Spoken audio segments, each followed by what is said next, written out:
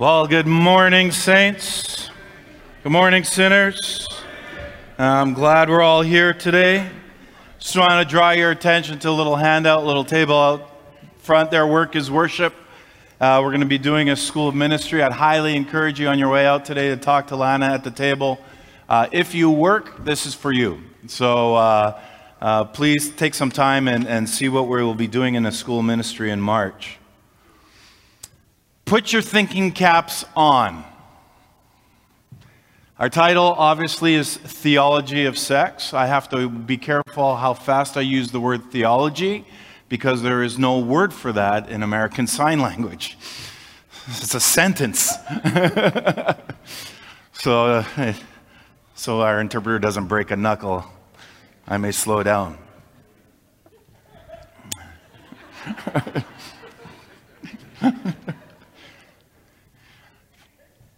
You need to follow rational thought.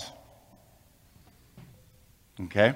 This is going to, well, let's go this way. When I say the word theology, what comes to mind? You know, do you picture Christian scholars sitting in their ivory towers of seminaries and Bible college, far removed from the ordinary lives, telling us what Scripture is supposed to be? What comes to mind? So today is the first part of our series, and what I want to do is I actually want to lay out a foundation for the upcoming weeks. And I need to acknowledge this very first and foremost, that we are living in a rapidly changing period of history. And the church in North America, as we see it, is facing major challenges. And as the culture changes, there's this pressure now falling upon the church. And this moment in history has forced the church now to rethink how it can communicate this ageless and unchanging message of Jesus to these new emerging generations that are coming up in a language that they can understand. And Christians understand that the message of Jesus brings some sort of change in a person's life. That's what it's all about. Scripture uses the word transformation. And we have all these theological concepts that go along with that, like repentance and conversion and sanctification. They're all rooted in this reality that God changes people. And once a person encounters Jesus, now understand that in this room, I don't expect that everybody here professes to be a believer. As a matter of fact, I would hope not that everybody here professes to be a believer. But I am talking to believers, but I'm also talking to those who don't believe that are here because of the curiosity. What's the church's stand? So once a person encounters Jesus, change is inevitable. And it's experience, as the Bible tells us, of putting off the old self and putting on the new. It's an experience of no longer being conformed to the pattern of the world, but being transformed by the renewing of our minds. And so then, how do we now build a bridge between the biblical world and today's world? Especially as believers, if we look to follow Jesus. Because as Christians, we want to be able to bring the Bible into our lives. Because we read these fascinating stories like guys like Noah, or we read the story of Jesus walking on the water, and we have to ask the question, how does this relate to our daily life? And it's a question, actually, that the church has been asking for centuries. It's nothing new. And this is the Bible is this historical document with contemporary relevance. But we're also aware that it doesn't speak to many situations that we face on a day-to-day basis. There is no biblical worldview for a nuclear war. You won't find it in Revelation. All right? There is no view for that. That kind of destruction was unknown to the ancient world. There is no view for epidemics such as AIDS, because that kind of disease was unknown to the ancient world. The story of Noah is probably the closest that we get to describing climate change, but it doesn't really have to do with anything of global warming today. So now enters theology. Now the word theology comes from two words, theos and logos. God and word. And simply stated, theology is words that express thoughts about God and the study of the belief and practice. All right? Words that express thoughts about God and the study of belief and practice. So we believe God is love. We understand as Christians that Jesus died for our sins, that we have a hope that transcends the grave, that transcends death because of the resurrection of Jesus. We walk through Matthew. We're going to be going into Easter. We have that hope. But those are also theological statements. So where do we get our theology from? If you grew up in a Christian community, you received it through your parents. You received it through your church leaders. You actually received some of it through your own personal scripture reading if you ever attempted to discover how biblically based beliefs relate to our lives. We do theology, especially when we take scripture and we look to work out what is God saying about the issues of today. If you're involved in a life group that's centered around a book of the Bible, you are doing theology. You're doing theology together. You're doing it to the best of your ability. You're trying to take the scripture and live it out. Food is a theological topic. I love food. I do. We can think about buying food, our need for food, those without food. We can talk about selling food. But then we ask the question, what does the Bible have to say about food? Actually, it says a lot. And to ask that question now means that we have to start thinking theologically about food. When we work through the scripture and apply its perspectives and teachings to all these different issues, we're thinking theologically. And so this is theology, and every Christian is a theologian to some degree. Some good, some bad. But to some degree, we're a theologian. Because as believers, we believe that the Bible and the message of Jesus is now relevant not only to our inner life, but also to the world around us in which we find ourselves. But here's the dirty little secret. In North America, Christians don't know their Bible really well. Do I get an amen? Amen! Right? I would dare say that most would keep their Bible reading to 5 minutes a month, and we focus on just the verses we like. Oh, crickets. Yeah, sorry. I'm sorry. Am I being opinionated? Right here I am. So the rest of the biblical landscape remains a vast unexplored territory to the average North American Christian. We don't know our Bibles. We don't. We don't. We become Google theologians. And that is so dangerous. Right, doctors? How many doctors in our midst love it when your patients come and they have already looked it up on Google? Do I get an amen, doctors? There we go. You see what I'm saying, people? And because of this lack of biblical understanding, Christians sense that they're not well prepared to have conversations about sexuality-related issues. They're afraid that they won't have answers to the hard questions or that might be put to them or asked to them by society. They're afraid that they won't be able to back up their positions biblically, even if they're pretty sure I'm right. And they might get backed into a corner and make a mistake, and they're afraid that they're going to look foolish. Another kind of lack of biblical understanding comes from some Christians who know the Bible. And they know the Bible inside and out, but their lack of understanding, it does not come from how to, their lack of understanding comes not from the absence of knowledge, but from not knowing how to use their knowledge. And unfortunately, some Christians use the Bible as a weapon to bludgeon people who they disagree with.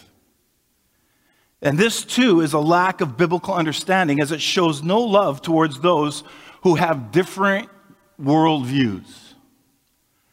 Now, some folks need to realize that you can be right in your beliefs, but you can be wrong in the way that you communicate them. The gospel's offensive, not us.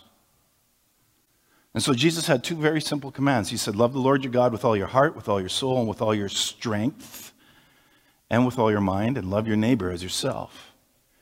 You'll notice that there are no exception clauses there for neighbor. And as followers of Jesus, we actually have to learn how to treat people from all different backgrounds, different worldviews, with love that has no limits and with love that makes no compromises. And we have to love people just as Jesus does. And the more we as Christians engage the sexuality discussion in a gracious way, the more genuine relationships will come from it. And let's admit this. And over the next 5 weeks, this is going to get messy. Why? Because all people are messy. And messiness happens when you try to live out God's perfect grace as a flawed person in a flawed world. And yet God has a way of working through us when we keep on trying to share His grace, regardless of how messy our situations get. And so throughout history, here comes the teaching. Philosophers, sociologists have been able to identify the major cultural transitions that have literally affected our global worldview, specifically in the Western culture. A worldview is the way that you and I look at the world. We all have lenses by which we look and view the world. All of us do. And it's like the glasses that we look through. And if you have rose-tinted glasses, you see your world of reality, but there's a tint of rose in it. And so a worldview tints all reality. Our worldview, the way that we live our life and view the world, impacts our values. It impacts the way we process information, how we draw conclusions. It also determines how we think about God, how we think about humanity, how we think about religion. Most scholars, most historians would agree that when a major worldview cultural shift takes place in history, there is a profound general change to society as a result of that. We are living in an age of experiencing major transitions in the way that we all view life, in the way that we all view religion, and more importantly, in the way that we all think about sexuality. So today's culture is constantly changing, and everyone we meet actually bears the marks of growing up in such a fast-paced, chaotic environment. The church in the past has been notorious for responding to the culture around it in two extreme ways. The first way is that the church can become what is called synchronistic in its approach to culture and the rest of society. A synchronistic church will live in the world and it will absorb the culture around it. And it will allow the culture then to change the doctrine of the church. And a church that is synchronistic could be identified as liberal in its theology, and that illustrates synchronism.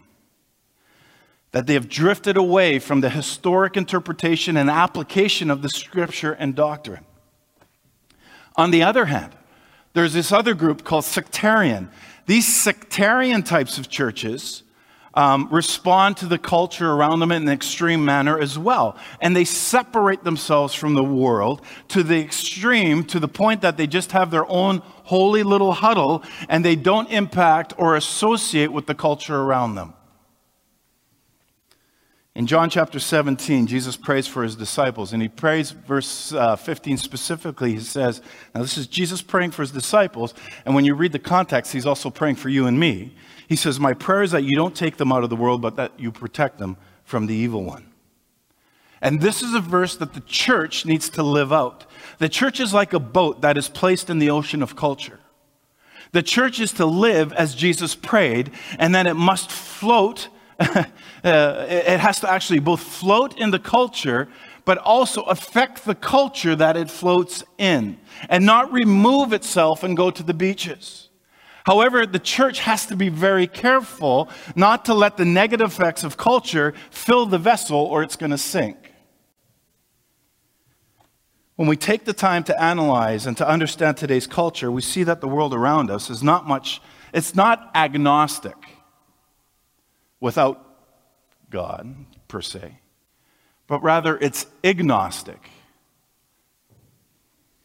And what I'm saying is that these emerging generations that are now coming up are ignorant of the church. By ignorant, I mean not knowing.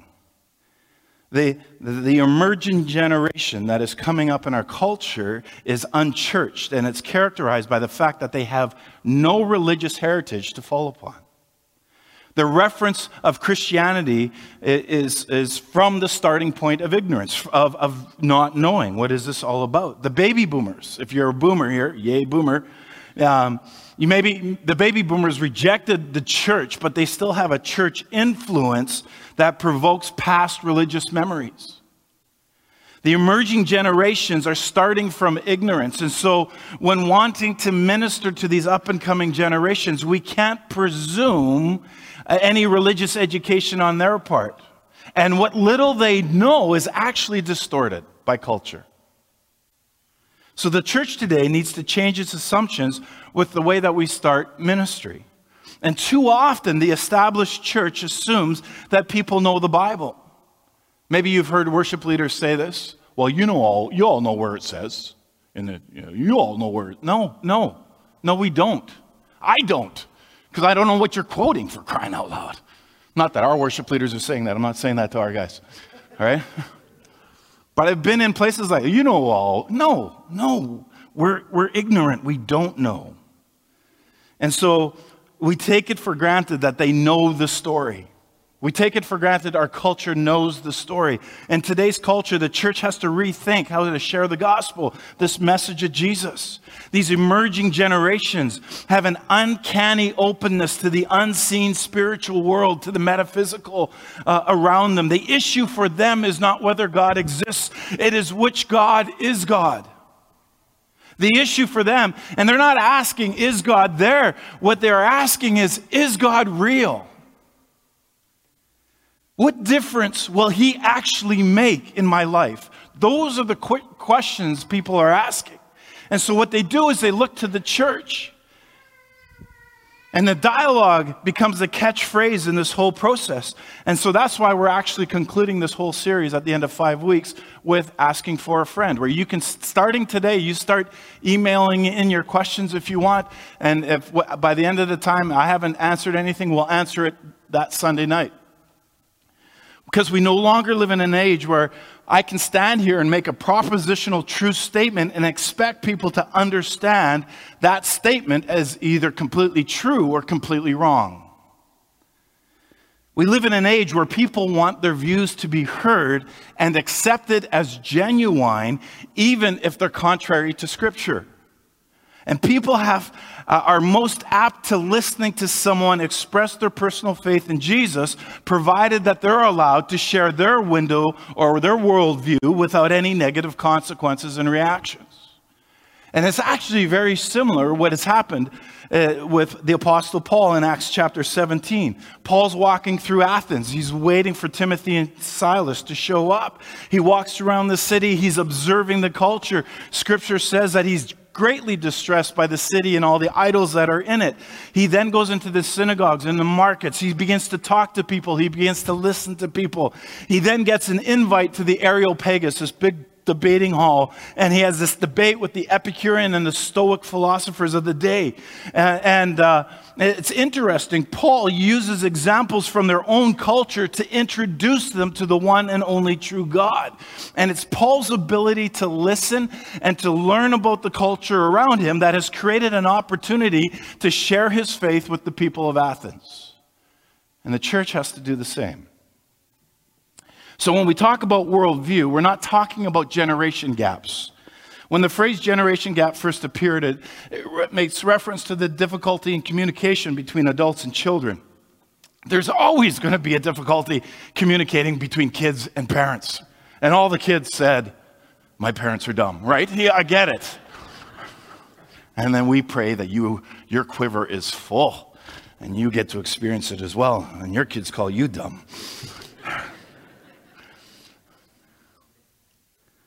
But what we're experiencing in our culture is not a generation gap.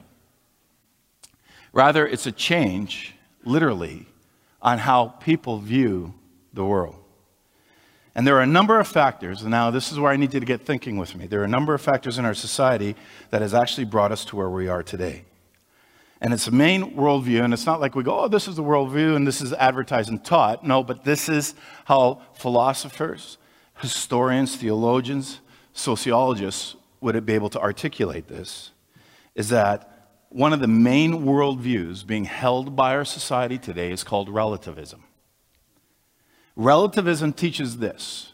And you guys, our young people, are going to go, oh, this makes sense. No, I don't know why you're talking about this, because you have been born in it and you live in it. Old farts like me, it's a whole different story. Okay? Relativism teaches that there's no right way to understand the world. There's no right way. There's no right story. All religions of the world are all different people's unique ways trying to understand the world, but there's no right, there's no true story.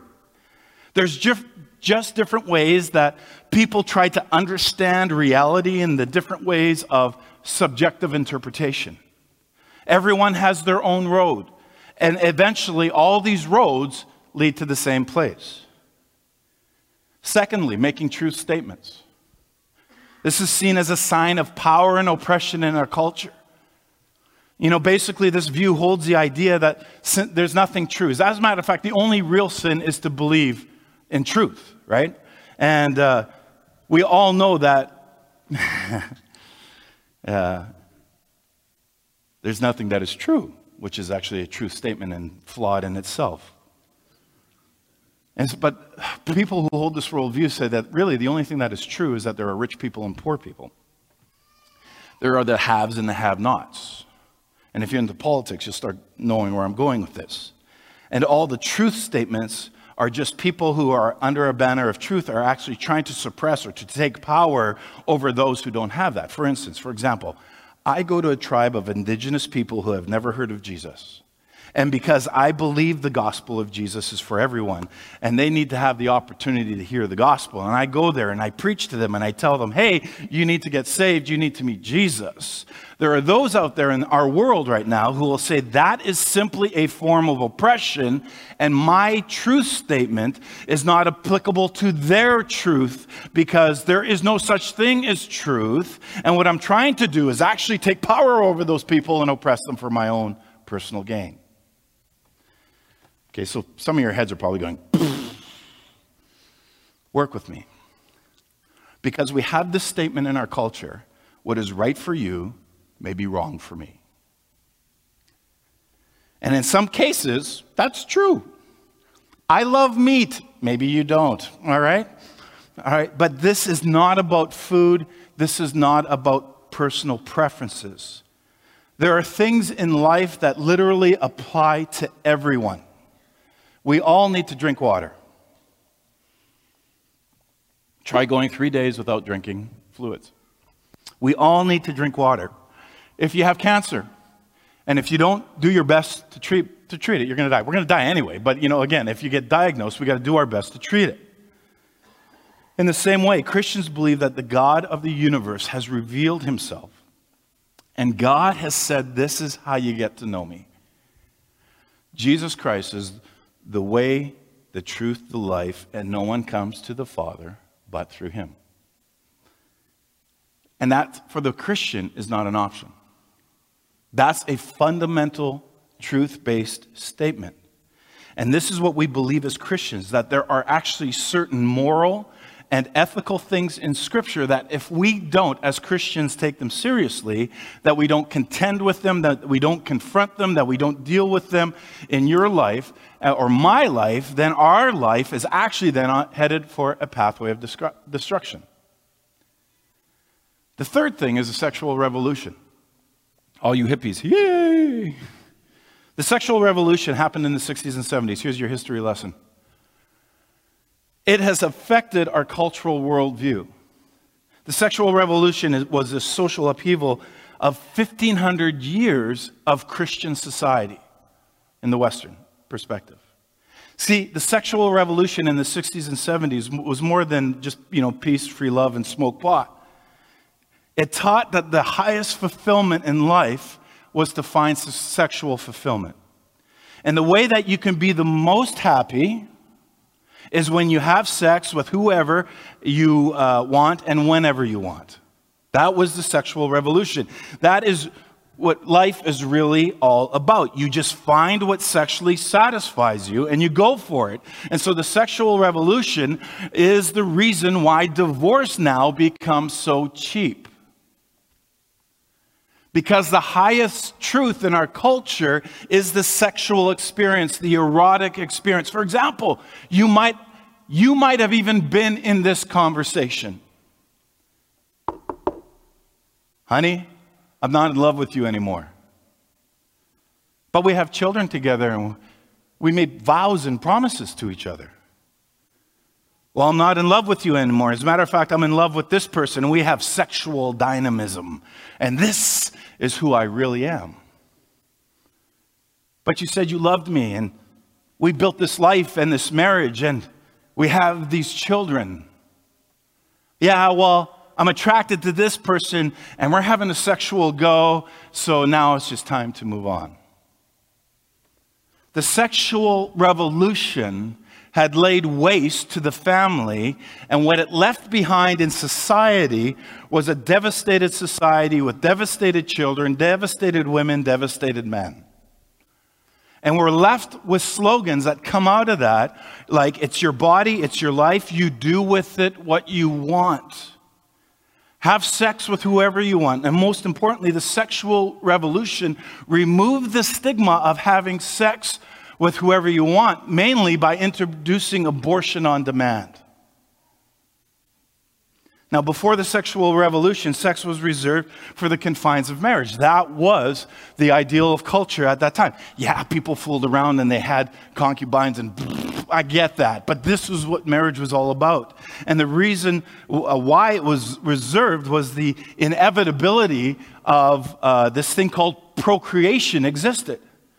So marriage in the culture before the sexual revolution gave people a space to experience sexual intimacy, and knowing that the result of a lot of sex, in case you didn't know this, the result of a lot of sex between men and women is going to be children. Just throwing it out there. And so the sexual revolution comes on the scene, and what it does is it tries to scrub the consequences of sex outside of marriage by abortion on demand. Now, some of you are probably just spinning in your seats. Just work with me. And we have to understand that if we talk about the abortion issue, that there are going to be people on the other side of the abortion issue who don't think it's a problem, and maybe that's some of you here today, and they're not thinking about the children, they're not thinking about the unborn, they're thinking about sexual liberation. And that value, sexual liberation, if I can use this word, trumps everything. The value that people should be allowed to have sex with whoever they want is the ultimate value right now of our society. So many times we don't understand where people are coming from because we don't understand the sexual revolution and how important the rejection of marriage as the place to house sexuality and the fruit of it, which is kids obviously, has become to our society. And so our society dislikes marriage. Our society hates and mocks monogamy. That means just one spouse for life. And it would confine people, and I would say that our society detests any sort of morality or ethic like what the church has that would confine people to a boring heteronormative sexuality. If we don't understand that, then we're going to miss a number of things that are happening here. Now, the fourth thing is really interesting. It's an age-old heresy. It's called Gnosticism. And it's playing itself out again in our society. It's an ancient philosophy. It's made this comeback. Early Christians called this heresy. It was heresy. And what it essentially meant, a Gnostic teaches that there's this inherited dualism between there's our true self and then there's our bodies. One part of Gnosticism taught that the world was divided into two groups. So the one part of Gnosticism says there are people in the know, and then there are people who don't know. But we are the people in the know. And you see this. You see this advertised. There are people who have the secret. We have the secret for this. This is, in essence, is Gnosticism. There was a book out a little while back called The Secret. It was Gnosticism to the T. It was this separation of spirit and body. And so that's what Gnosticism is. There are these people who think they have this special access, this special knowledge, and those who don't. And secondly, they divide the world into two parts. Anything material is negative. Anything that is ethereal or spiritual is good. And it's not so much that these two worlds exist, but they exist in opposition to each other. So the material is against the spiritual, the body is against the soul. So how does this play out in our society? You know, what this does to a society is it sets it up to say that the true me inside, right? My spiritual me, it doesn't matter what I do with my body. And this is why spiritualism is so popular right now, because people in their heads, they actually make a separation between what they do with their physical body and their spirituality. This ideology makes it difficult actually for the church to disciple people, because these people don't see a problem with coming to church on Sunday and living like the devil on Monday to Saturday. They live in a separation. They conclude in their minds that their body doesn't matter, so we can do whatever we want with the body and whatever we want sexually, because sex and body, that doesn't really mean anything. I want to find my true self. But when we discount bodies and sex, it leads to reckless indulgence, to the erasing of boundaries. And we see this philosophy playing out in our hookup culture. In a culture that denies that bodies matter. Why? Because a hookup culture discourages authentic relationships. It tries to turn sex into a hobby or a low-value biological need. And so there's this thinking that people don't see what they do with their body as important as their spiritual self. My spiritual is really important, but I can live my life any way I want. And the two don't meet together, which is really contrary to Scripture. Add to that, there's this other ism in our culture. It's called individualism. It's the fruit of liberalism, and I'm not talking about a political party. I'm talking about a train of thought. The thought's this: the more that you can get away from family, the more that you can get away from tradition and responsibilities of society, the more that you're going to discover who you really are. The more you are out from under society's expectations of you and your family's expectations of you, the more that you will be able to find your true self. Christianity doesn't teach that. See, Christianity teaches that if you actually find yourself in relationships, and that you discover who you are as a gift from God, and that spiritual maturity doesn't happen outside of the context of relationships. That's why we gather in big groups. That's why we gather in small groups. But according to individualism, the worst thing you can do is actually deny your true self. That means denying who you really are. You're denying your deepest desires. And yet Jesus says, deny yourself. And so people in our society, they'll say this, this is who I am. These desires, this is who I am. These are my deep desires. I must fulfill them. And if I deny myself, then I'm going to have psychiatric problems and bad things are going to happen if I can't be who I really am. And so our culture says that truth then is relative for each person. That body and soul are not one unit, that people are individual and they have to find and define what's good for them, and that people should be free sexually, and if they're sexually free, we're going to be completely happy. And that actually brings us to where we are today. So my brain's been mush for the last 3 weeks. Sex is a topic that matters. Not just to the world at large, but to the church. Why? Because it's personal. It's about our day-to-day lives. It's about our bodies. It's about what we want. and how we arrange our lives and how we relate to people. And the scriptures in both the Old and the New Testament speak to us about how our bodies are actually to honor God. Our bodies. The Bible speaks frankly about sex. And there's no doubt that sexual ethics are important to the Christian faith. But what if much in the way Christians teach about sex has gone wrong? What if, in our efforts to keep people from making a mistake, we've done a great deal of damage? What if sex is actually not all about a list of rules, a set of do's and don'ts? What if sex isn't most of all about us? What if sex is actually about God and who God is and about God's good intentions for his creation? May I suggest to you today that the way Christians do and don't have sex is about who God is and actually the good life that God wants for us. There's not enough time, even in the weeks that we're going, to address all I want to about sexuality.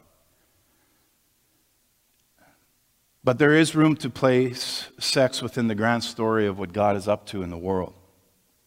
And I hope that putting sex into this story, the most important cosmic and personal story of all, will actually help us as the church to think what it means when we read food for the stomach and stomach for food. God will destroy them both. The body, however, is not meant for sexual immorality, but for the Lord, and the Lord for the body. And what I hope is that it actually helps us to think how we can bear witness to the goodness of God through what I would call holy sexuality. See, we live in a world of virtual reality. We live in a world of fantasy.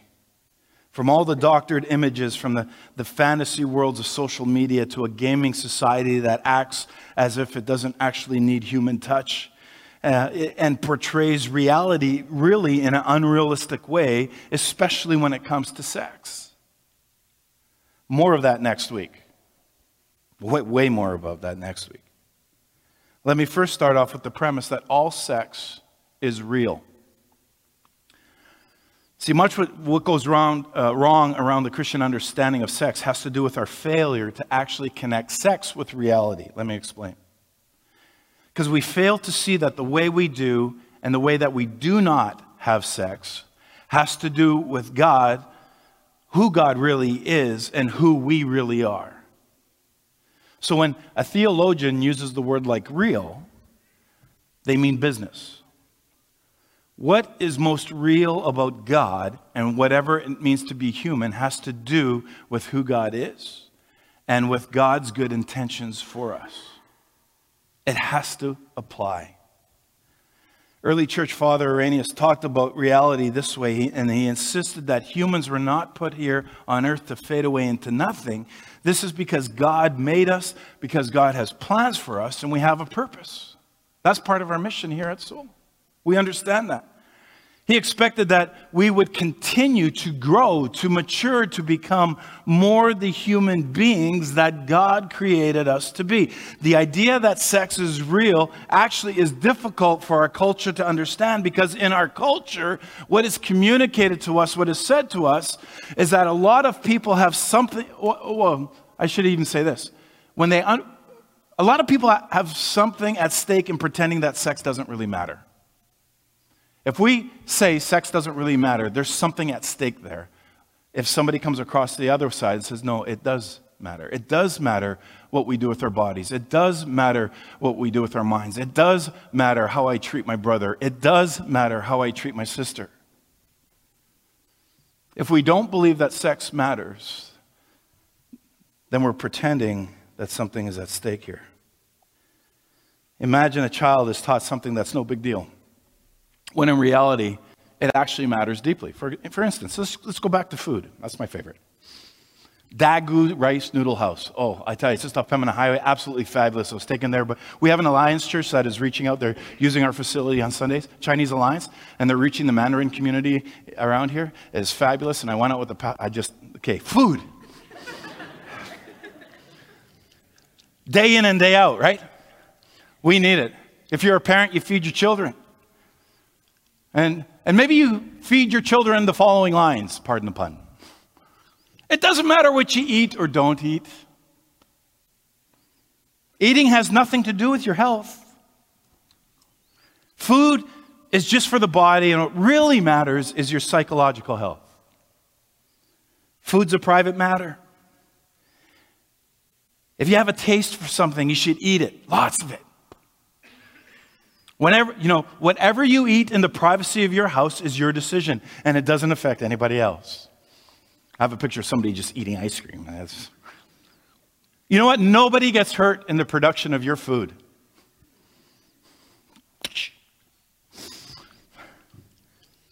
Nothing you can eat can hurt you. You might like broccoli, but that doesn't make it good for me. That's your personal preference. Now, your child's going to hear this and internalize all that. And so the child then believes, he or she will, what she hears, and decides to have a steady diet of gummy bears and fries. The child has no way to understand the relationship between their diet and their fact, and now that their body's not thriving because of their steady diet of gummy bears and fries. Yet you and I know that food has real effects on our lives, right? Both positive and very negative. But this child, in my example, lives in a world of lies. And in our culture, it's interesting how quickly we're willing to talk about how food matters in our culture, but have no tools concerning sex and to reality, and that sexuality matters in our culture. And the world we live in tells us lies about sex that are similar to the lies about food that I just mentioned. We're told that it doesn't matter what we do with our bodies. Our world treats the body as something that is expendable. It's a mere means to a more important end. If we can be convinced that sex is not real, that sex doesn't have meaning, that our bodies don't matter, then we are actually vulnerable, when you think about it, to use and abuse. If our bodies don't mean anything, then we will act as though we can assign them meaning at random. We will act, or others will want us to act, as though our bodies, free of real meaning, can simply just be used in a given moment for nothing but pleasure, nothing but power, nothing but selfishness. And we'll act as though our bodies can be disregarded and discounted. We will act as though bodies can be used as commodities, bought and sold on the free market. But if sex is real, and if bodies matter, then we will be held accountable to something that is actually beyond ourselves. And we are accountable to reality, to truth, to goodness, and to beauty as believers.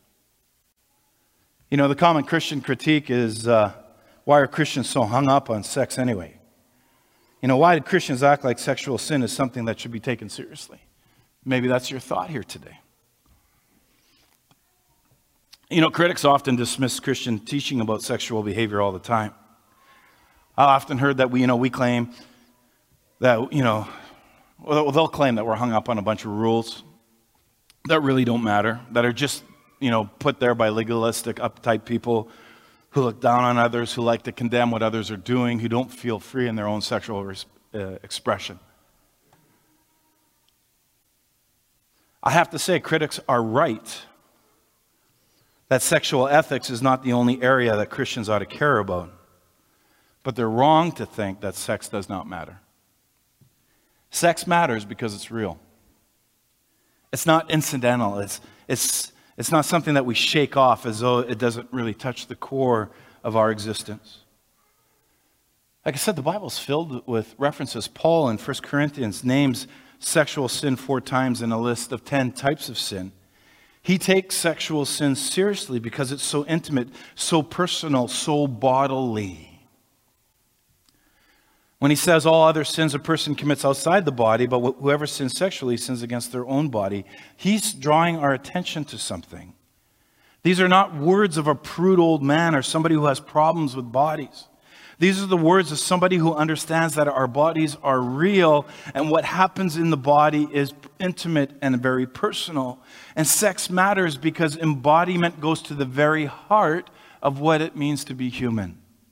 And so Scripture teaches in many different ways that sex really matters.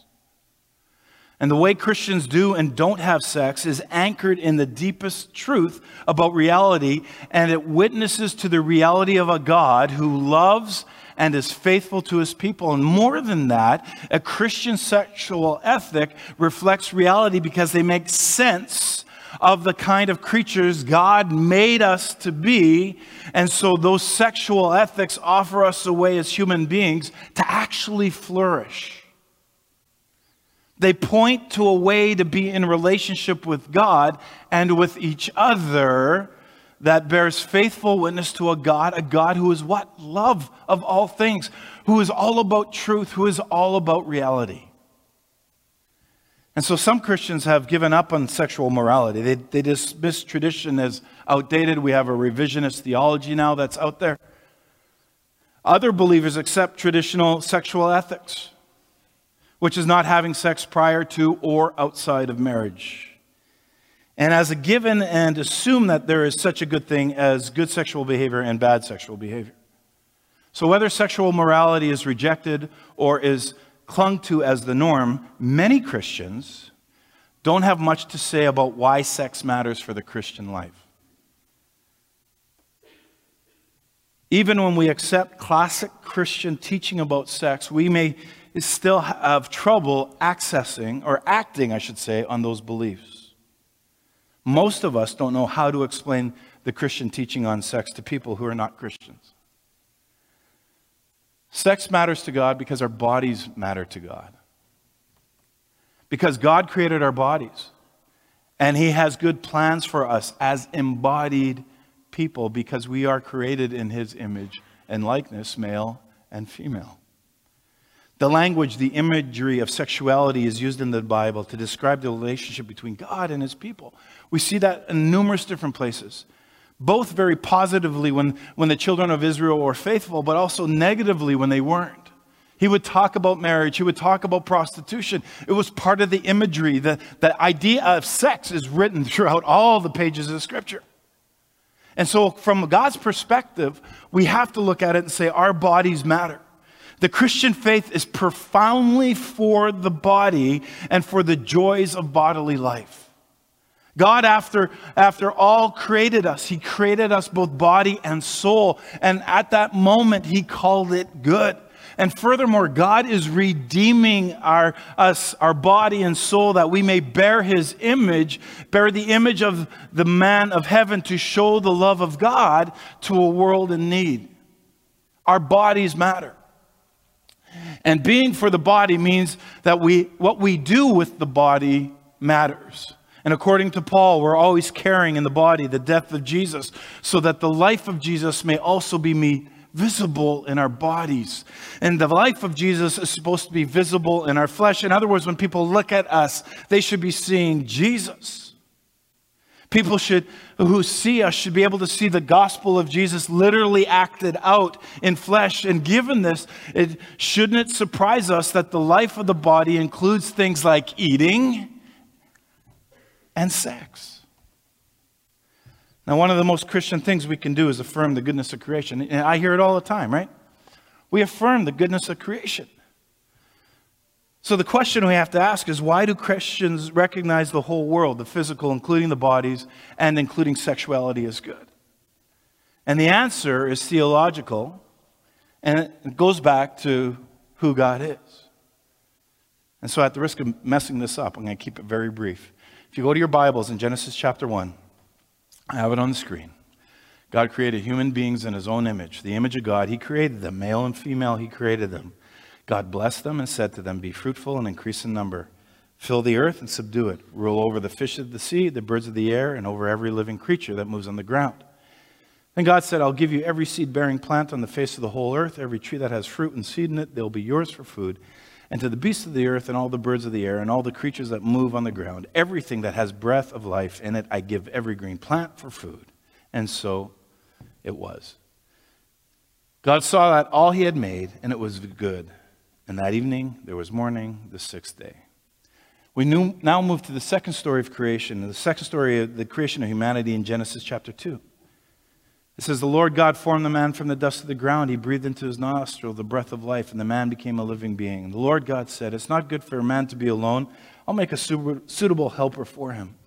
But for Adam, no suitable helper was found. And so the Lord God caused man to fall into a deep sleep. And while he was sleeping, he took one of the man's ribs, closed up the place with flesh.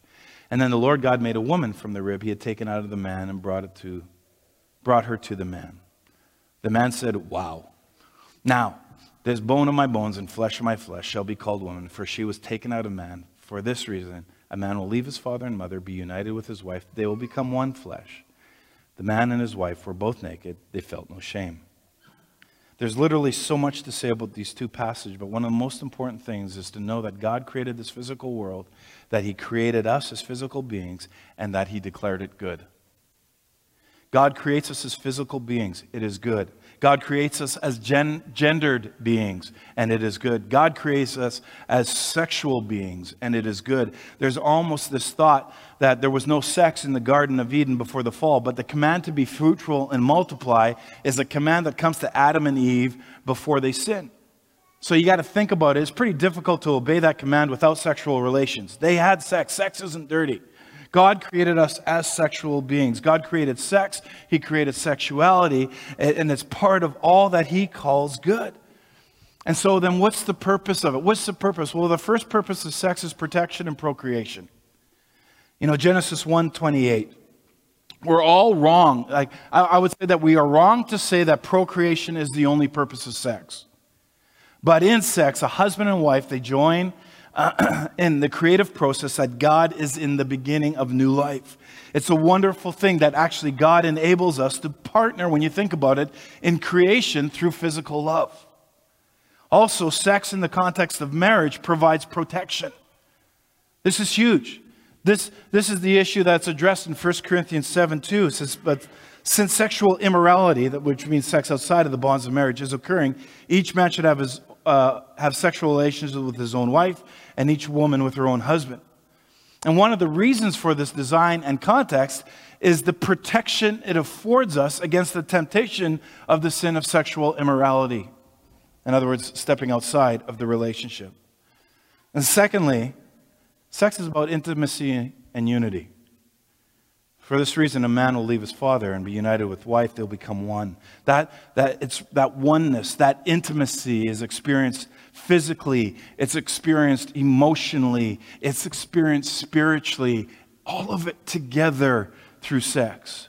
And so sex is a sign of unity between a man and a woman. It acts as a force that binds us together. Start reading the Songs of Solomon. My beloved is to me a pouch of myrrh which lies all night between my breasts. Married couples, fabulous devotionals. Like an apple tree amongst the trees in the forest, so is my beloved among the young man. In his shade I took great delight and sat down, and his fruit was sweet to my taste. This is not about Jesus in the church, people. Songs of Solomon is a sex manual. Our culture. Okay, I got to say this, but and I know people are going to YouTube it anyway. But Vanilla Sky, the movie with Cameron Diaz and Tom Cruise. I remember watching it, and it's a perverted, gross, disgusting movie. I'm just throwing it out there. I repent. Okay. We were watching, because I don't want to be alone in this. I'm throwing my wife under the bus. I don't know where she's sitting, but she's under the bus now. Both tires. So Tom Cruise dumps Cameron Diaz, and she's not going to let him go, and she basically stalks him. And in a classic line that I almost fell out of off my couch, she said this. Don't you know that when you sleep with someone, and I love the way she says it, don't you know that when you sleep with someone, your body makes a promise whether you do or not? That was culture. She might as well have been quoting Paul, who says, speaking of sexual sin, don't you know that he who unites himself with a prostitute is one with her in body, for it's said that the two will become one flesh. And this is why there's no such thing as casual sex. While we might feel casual about sex and sex itself because of how it unites the beings of two people, but it's never casual. The third thing about sex is companionship. Again, Songs of Solomon. Let his left hand be under my head and his right hand embrace me. I'm telling you, people, great devotions. 4:5, your two breasts are like two fawns, twins of a gazelle, which feed amongst the lilies. There's some great imagery here that I really don't understand, but they were really off the charts. That's all I can tell you. The fourth thing, and it lines up with it, is pleasure. May he kiss me with the kisses of his mouth, for your love is better than wine. And so God makes it very clear throughout all of Scripture that sexual intimacy is for our pleasure. You're not supposed to look at sex and feel dirty. And if you don't believe me, read your Bible, go to the Song of Solomon together with your spouse. That little love letter celebrates the intended joy that comes from sexual union. Even in Proverbs, let your fountain be blessed and rejoice in the wife of your youth, a lovely deer, a graceful doe. Let her breasts fill you at all times with delight and be always intoxicated in her love. And everybody said, amen. You know, in the church, it's like we can't talk about sex. We can't talk about the goodness of what's in Scripture. I can talk about everything else, but hey, you're crossing the line. No, it's blessed by God. We should be celebrating in this. God created pleasure. The devil didn't. The pleasure we receive when we go out and you have some really good food, like at Dagu Rice Noodle House. Really good food. From seeing and smelling a rose, from going out and looking at the lake upon which you stand, or a beautiful mountain that stands before you. And sex, that comes from God. All of it comes from God. And that pleasure actually is sacred. And the Bible is obvious that the only place for sexual love is in the presence of committed love. This committed love is not just a decision we make. You know, I decided that this is the guy or the girl for me, therefore we can be joined together in sexual unity. This is my commitment. No. The committed love that opens the door for sexual love.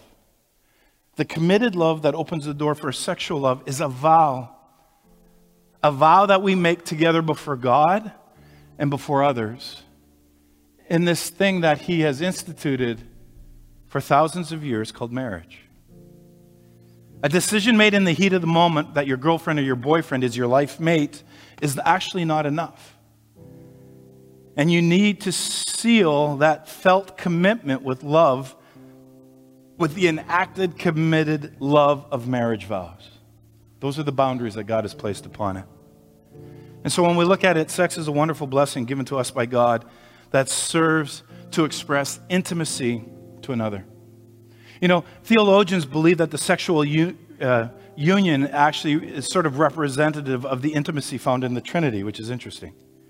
It's not to say that the members of the Godhead, the Father, Son, and Holy Spirit, they're having sex. That's absurd. But there's an incredible intimacy and communion between them. The three persons in the Godhead are, after all, one.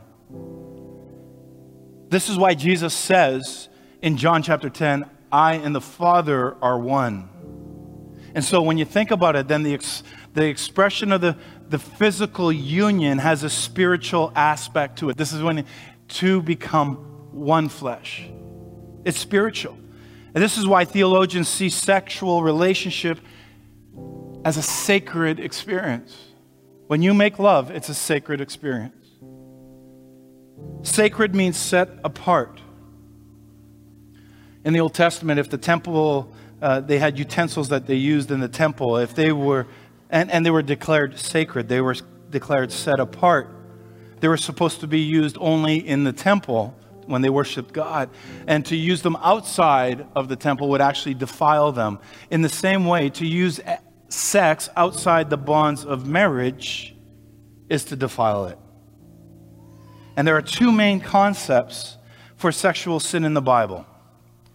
One is adultery or infidelity, which means you're having sex with somebody when you or they are married to somebody else. The other is translated as fornication, which is an old word, or sexual immorality. And that is a general word, is the word porneia. I'll go further on it next week, but it's simple. It means sex outside the bonds of marriage. This is classical, historic, Christian doctrine.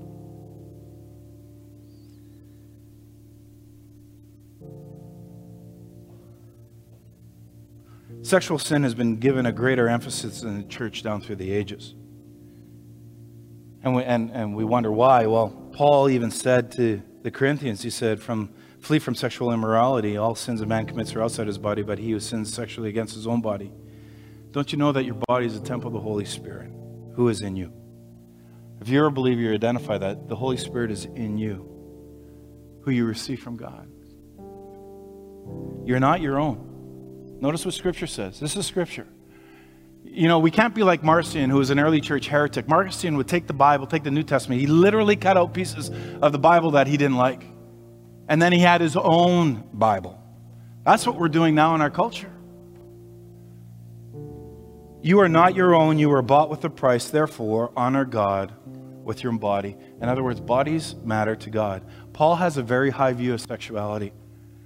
That it's an act that is greater than it looks, without question, the way that he talks about it. He has a high view of our physical bodies, that they're not just some plaything that we can do whatever we want with, but they too are sacred, because our bodies, people, are a temple of the Holy Spirit.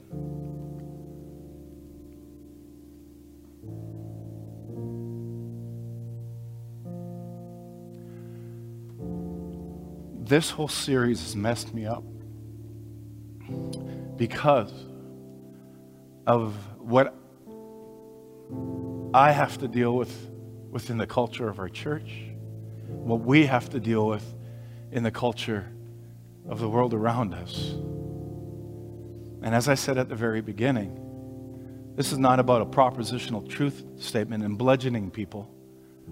This is about loving our neighbors as ourselves. And how can we have a discussion in a loving manner from two separate viewpoints?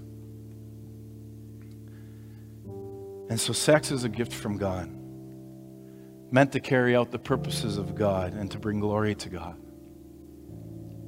Sex is not just a natural appetite that we may satisfy as we please, but rather sex is a good gift from God that is used to be used only as He mandates. And sex is not merely an expression of affection, but it's an expression and it's actually a display of covenant love that's rooted in Jesus. Sex is not merely a means of fulfillment, but it's actually an opportunity to give ourselves to our spouse in love and to God in thanksgiving. Its ultimate purpose, when you think about it, the ultimate purpose of sex is not you and my own fulfillment. It's actually to bring glory to God in the way that He has created us to be. That's our groundwork. That's where I want you thinking when we come in for the next 4 weeks. Next week, we're going to be looking at sex gone wrong. I will probably have to wash my mouth out with soap next week, I'm presuming. I want to talk about what's happening in Gen Z, the newest generation that's being looked at, that's being analyzed. I want to talk about sex gone wrong. And I hope that this has created thoughts and questions and discussions. I hope that that you're challenged. And even if you're pissed off with me today, that's fine. I'm good with that. Just keep coming. And then eventually we can have that conversation.